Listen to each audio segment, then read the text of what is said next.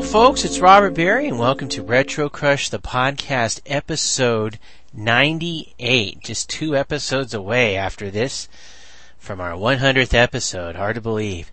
We got a very special episode for you today. I was lucky enough earlier this morning to have a phone interview with Todd Snider.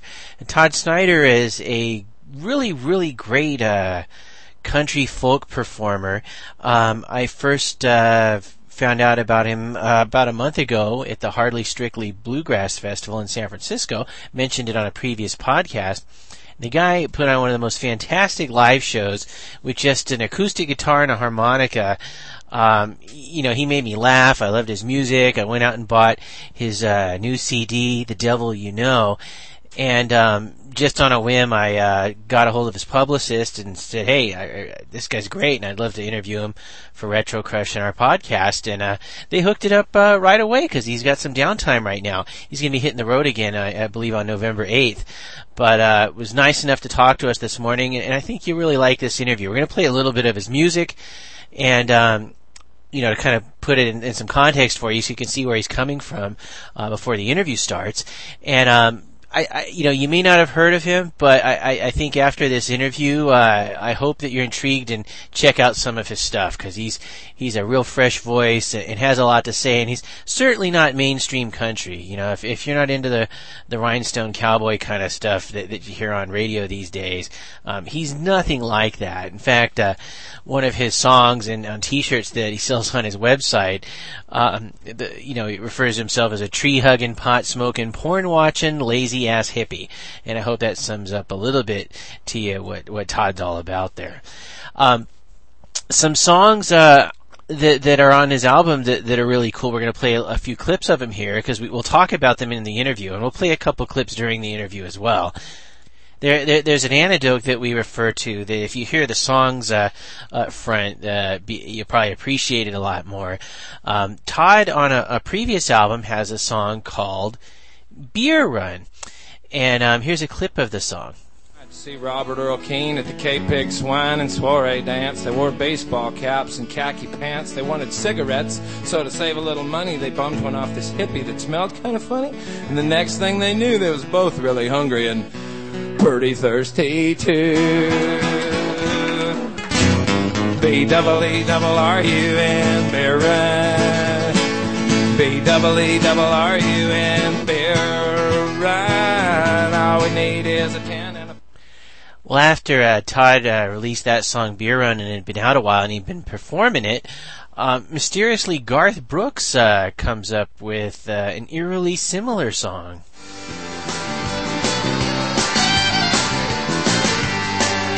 25 minutes past quitting time, sipping up the screaming to that truck of mine, paying no attention to the highway sign. About an hour to the county. Oh, sack will back up.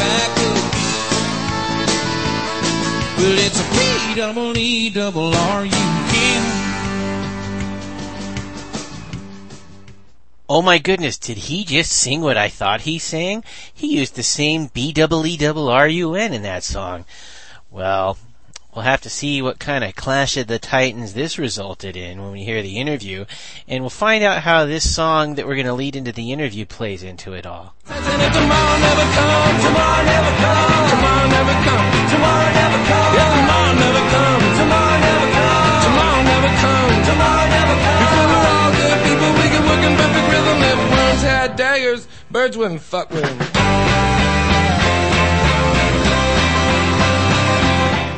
So in your song Tomorrow Never Comes, what inspired the line, if worms had daggers, birds wouldn't fuck with them? Well, let's see. I don't know. I guess I was thinking, boy, that's a good one.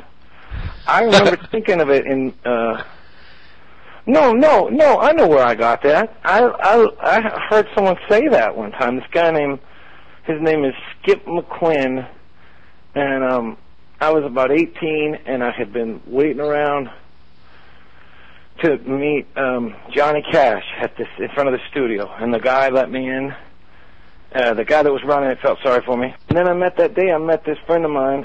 I even remember he said it to, there's a songwriter now. He's famous now, but this is when he was 18 too.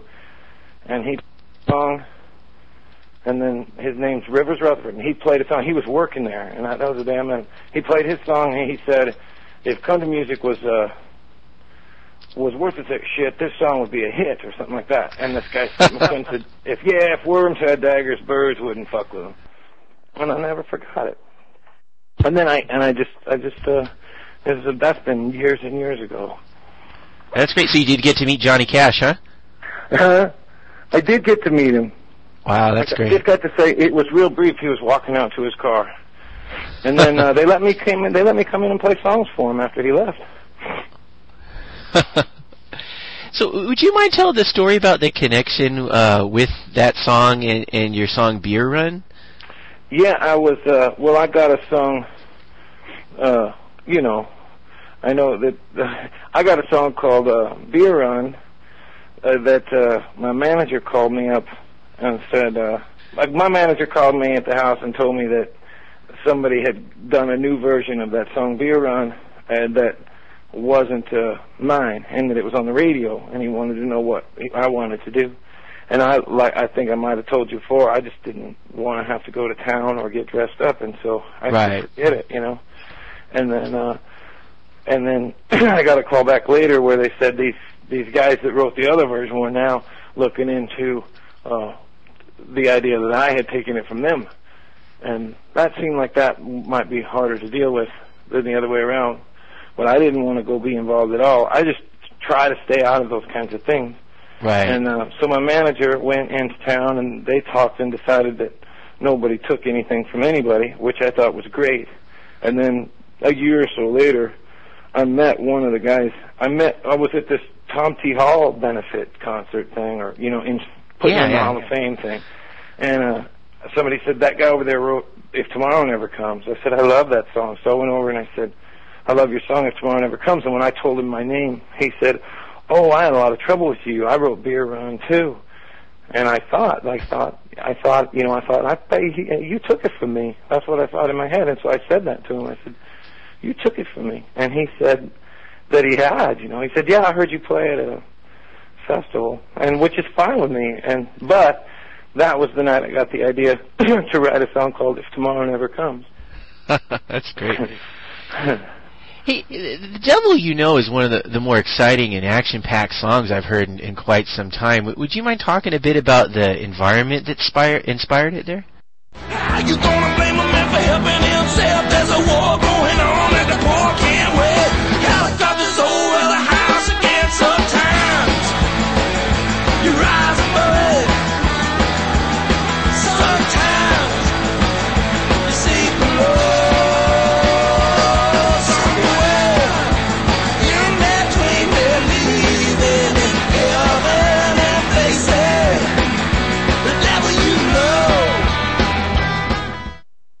Well, I live in East Nashville, which I love living here. I love my friends and neighbors, but it's like a not normal Nashville. It's more like where we don't start our clothes as much, don't usually have like a big clever title, and like we'll sit at the green light for a minute, that part of town. And it's also it's a bit rough, it's a semi-crime infested. We got rappers and country singers in our part of the town.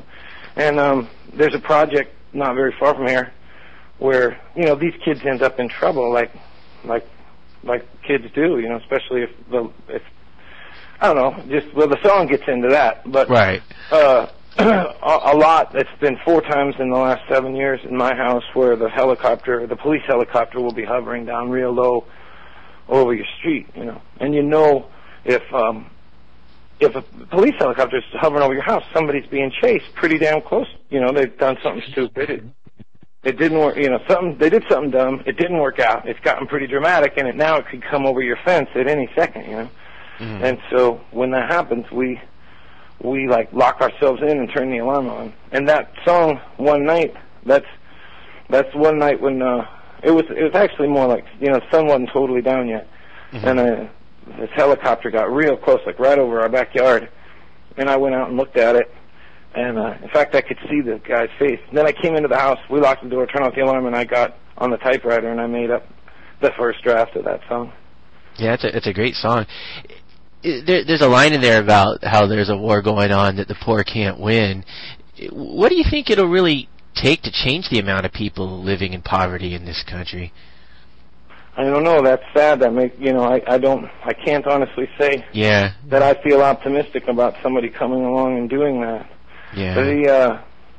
But God, the thing that scares me is, seems like we have this enemy now that's mad at us because they're mad at us, and if all the poor, forgotten people decide to get mad at us too. Or us, I shouldn't say us because I'm probably closer to the poor group, but I just say if you think those people are pissed, wait till the poor people finally get pissed. Sure, look what happened to France, huh? Right. And I don't know. It makes me sad that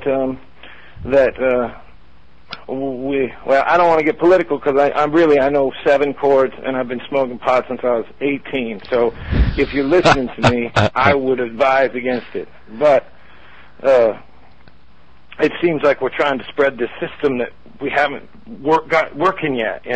Right. Like, let's make it work and then go tell everybody about it. But it seems like we're gonna spread it, then fix it. Yeah, it's break it first and then fix it, huh? Right. But like I said, I smoke more dope before 9 a.m. than most people do all day. So ask your dad that kind of shit. Hey, well, historically, it seems that folk singers seem to be more prominent during times of war. Do you think screwed up government is a key ingredient for folk singers to succeed? That's a great point. I hadn't thought of it like that, but God, probably so. I know it seems like it's been good for me to have, I have these songs that I don't think I would have come up with had George Bush not been the president. So I guess I owe him. But I would take I don't know. I'm one of them people that kind of has a hard time getting behind any government. I'm not somebody that the Republicans could come pluck out, but I would definitely call myself a reluctant Democrat. Right. And, it's kind of hard to be proud of that end of it too much. Everybody voted for the war. They don't like. Everybody was into it when it started, but I don't know. I guess I'm an anarchist for comedic reasons. Yeah, you have songs, the songs about Phil Oakes, to borrowing a couple lyrics from Snoop Dogg even. You probably have one of the more diverse mixtures of subject matter that I've heard from a musician in some time. Are you a music history buff, or? I am not as good as some of my friends, but I definitely am. I don't read the music books as much as I used to, but I still am a big, avid, especially my heroes. I could beat John Prine in a trivia contest about himself, I bet. And there's the Stones and Dylan. And I get into it. I would say I have 3 friends that I defer to, though. There's a guy named Will Kimbrough, a guy named Tommy Womack, and another guy, Peter Cooper. Those are the 3 guys those are the 3 rock historians that put me to shame, so I ask them. But I know enough about music to babble on and bum out my girlfriend like most musicians do. You do pretty good on Jeopardy, I'm sure, huh? Yeah, I'd do good. If it was music, I'd do pretty good. Well, it's funny because, when I first encountered you at this Strictly Bluegrass Festival, my buddy said, hey, let's go over to the stage here. You got to check this guy out. And one of the things I thought about while I was listening to you with no knowledge of you beforehand was that, the humor in your lyrics really reminded me a lot of the early John Prine stuff that I heard when I was my parents' albums when I was a kid. And I was impressed to see that you actually recorded some albums on his label. How did that relationship come about?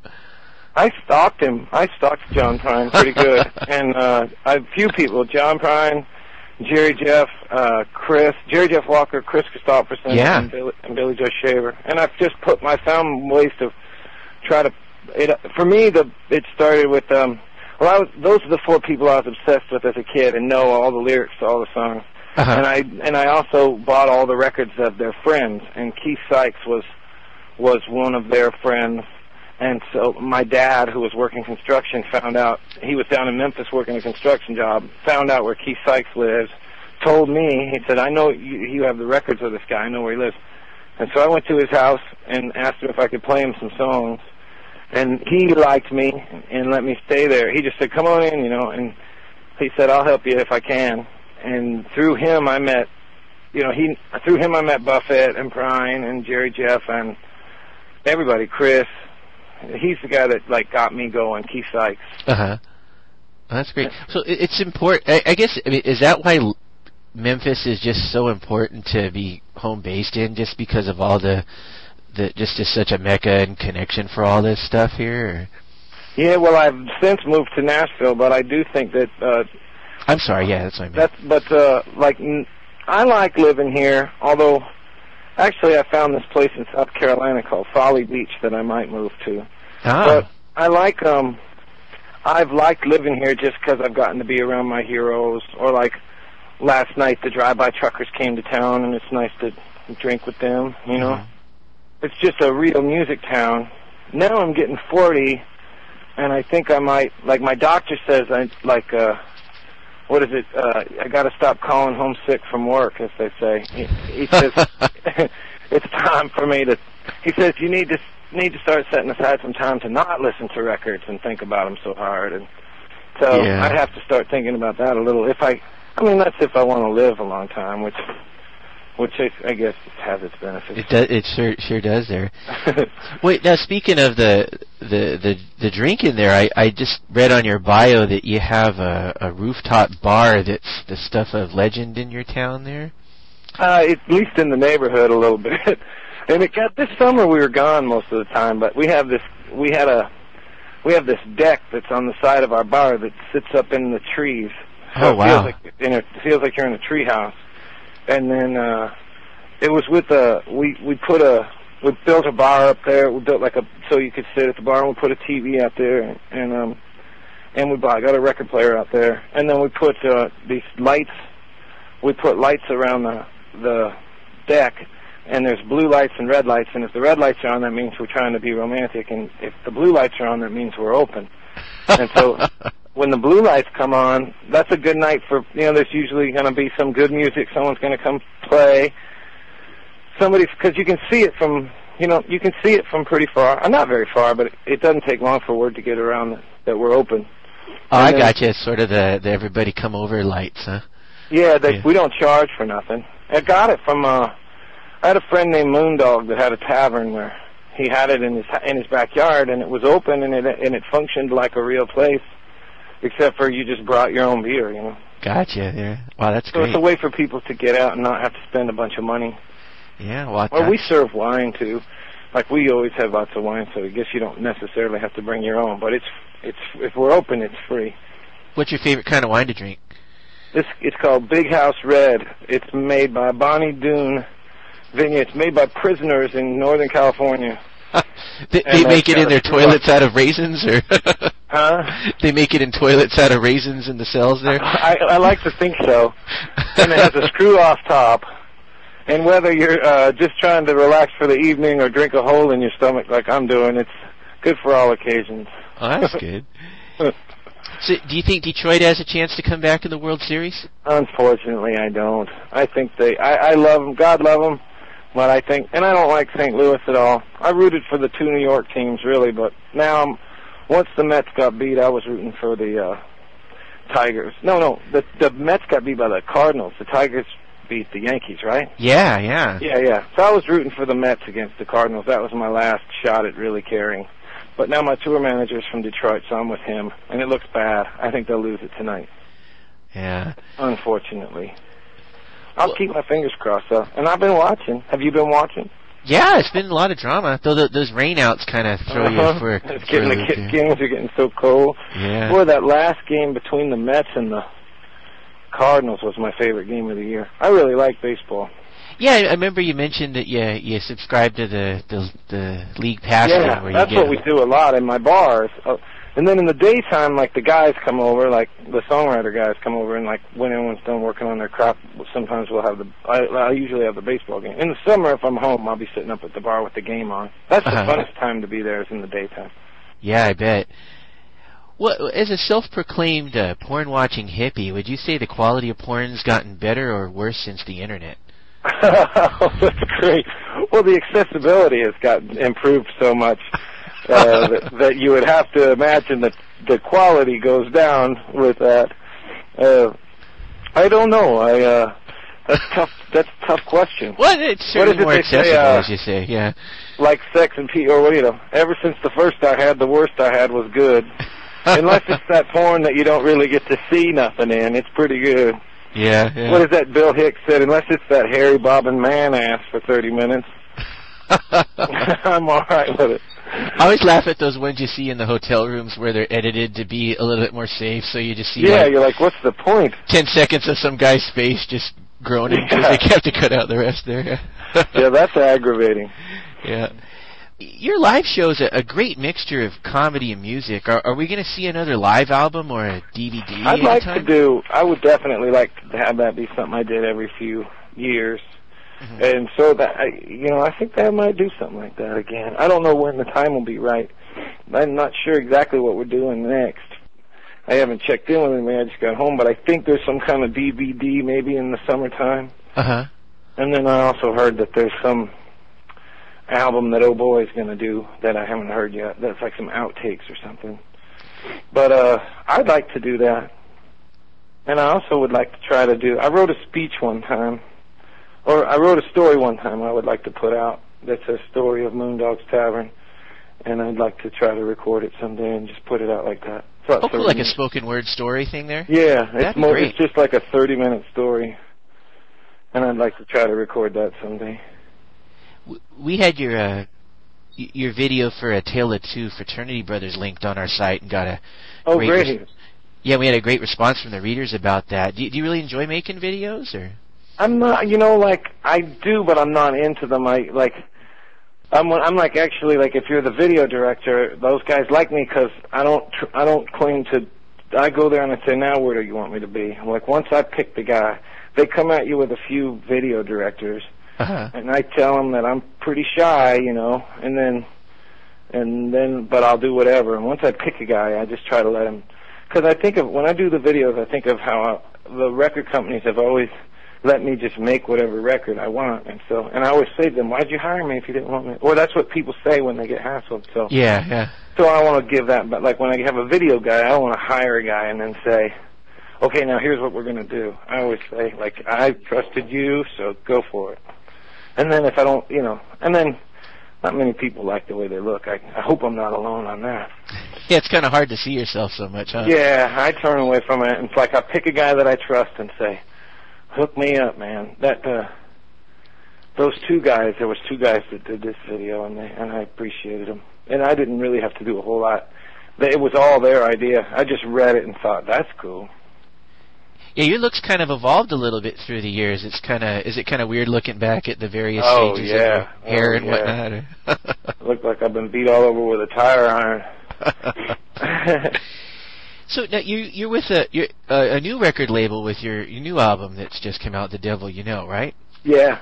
And so was it like difficult to leave Oh Boy, or was it kind of in between deals, or what was the story with that? Just kind of got a improved offer there, or? Yeah, it was they just had the most bread, really. I was at that deal where I was finished. I was finished with my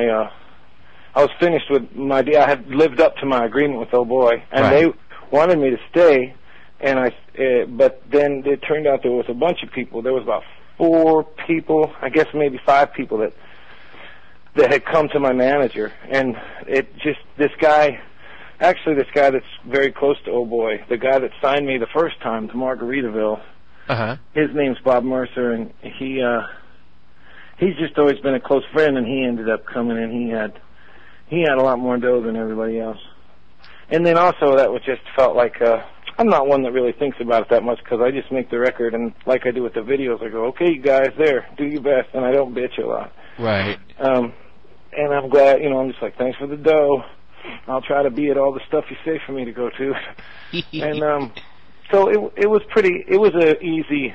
I've been really lucky because I've switched labels a few times, and it's always been real easy, and it's never been, I've never had any kind of feud or anything like that, Of course, I haven't heard this Outtakes record, so if I don't like that, I may have to go throttle Al Bonetta, but that won't mean I don't love him.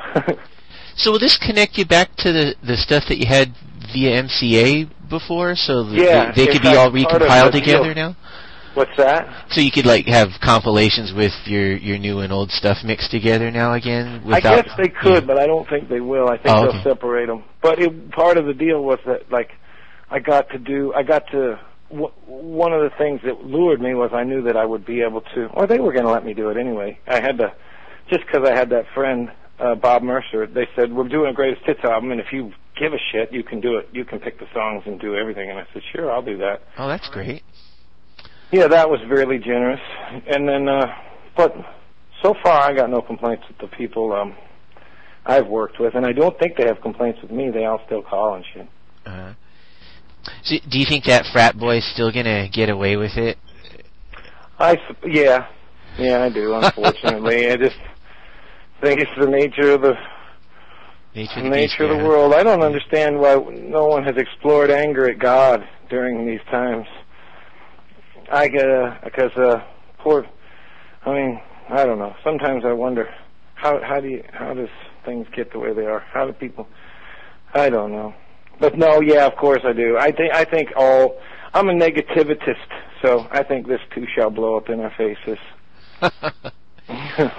I've chosen to go through life without hope and confidence, and it really sincerely is working out. I've taken all the hope out, I've taken all the confidence out, and now I'm just rolling along. Hey, well, to kind of wrap things up, if a new fan enjoyed your latest CD, The Devil You Know, what of your previous albums would you recommend they should try next? I think that if you like it, the very next one to get is East Nashville Skyline, which is like the prequel, because to me, I was making these little bookend records. I felt like I think of East Nashville as part one, and The Devil You Know as part two. And so that would be the next one. And those are also my two favorites, those are my two favorites. And then after that, I would say, well, I think a lot of people would say there's a live one that I hear other people say that's one to have. I like that one a lot. I'd go with those three at the top.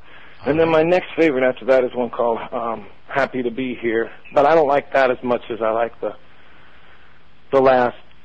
Well, I guess it's three, because it was the live one, then the East Nashville one, and then The Devil You Know. And those are my favorites.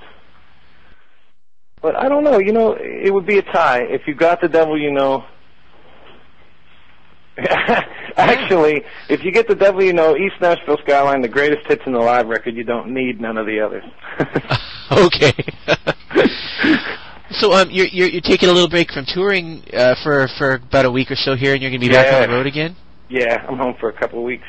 That's good. It's kind of nice to touch base for a while and just sort of relax. Yeah, I needed it. I was glad to get home. Yeah, I imagine we've been away most of the time this summer, and so that's nice. Do you have a kid? No. Oh, okay. It's me and my wife. We used to have 3 dogs, but we lost 2 of them. Now we have 1. You had the dogs a while? Huh? Dogs you've had quite a while, or? Yeah, both of them we'd had for 5 years or more, and then both of them died of different reasons within a few months of each other. Oh, that's too bad. Yeah, so now I'm going to get a new one, and I'm going to name him Cowboy Jim. I don't know what he's going to be yet. But. So how do you go about picking a new dog out? I mean, do you go to a pound or a breeder? Or what? I'll go to the pound. Yeah, that's cool. So, well, thanks so much for talking to us, and best of luck to you. We're big fans of your work here, and wish you much continued success. Well, thank you for doing this for me, and let me know if you come to a show. Come introduce yourself. Yeah, totally will. I was upset after I checked you out at the festival there. You were just about 8 blocks from my house at Maryland's here in Sacramento. Oh. Like just 2 days before. Oh, yeah, so when I come back, it'll be through the same channel that, you got my number, right? So totally. I'll stay in the loop there. Let me know, yeah. Let me know. I'd love to say hello. All right, thanks so much, Todd. Have a great day. You too, man. Thanks, bye. Well, that was a lot of fun, and I hope you check out Todd's work. Again, his latest album is The Devil You Know. If you use iTunes, you can just do a quick search on Todd Snider, but consider buying the CDs. I noticed you can get a few of his CDs for just $8.99 on Amazon, and that's $1 less than the electronic copy on iTunes there. But either way, totally worth checking out. You can visit his website at toddsnider.net, and we'll have some videos linked up on a text version of this article that you could read shortly. And we're going to leave you with some of the closing piece of his song that closes out the album, The Devil You Know. And also, please check out our next podcast. Number 99 should be a lot of fun. And visit our podcast page. If this is the first time you've heard us, go to retrocrush.com. There's a podcast button on the top, and we've got nearly 100 different fun episodes for you to check out. And, of course, a lot of good stuff on the RetroCrush website. You can visit our MySpace page at myspace.com/retrocrush and call the RetroCrush hotline. I always like to hear from the fans, 916-231-9480, whether you've got something to suggest for the show, just comments, hate mail, any of that. Love to hear from you. We're going to leave you with Todd Snider's Happy New Year. Just chill till the next episode. Now back to the lecture at hand. Seems like my neighbor wants to kill what he can't understand. I say, we can't just kill what we don't understand. But I turn on my TV and I see that, oh yeah, we can. We can and we have since the dawn of man. For countless gods whose only real seeming plan was to see to it that clinging to life was our fate. And you gotta admit, life's pretty great. But can we deny that it's killing us? I'll be here always.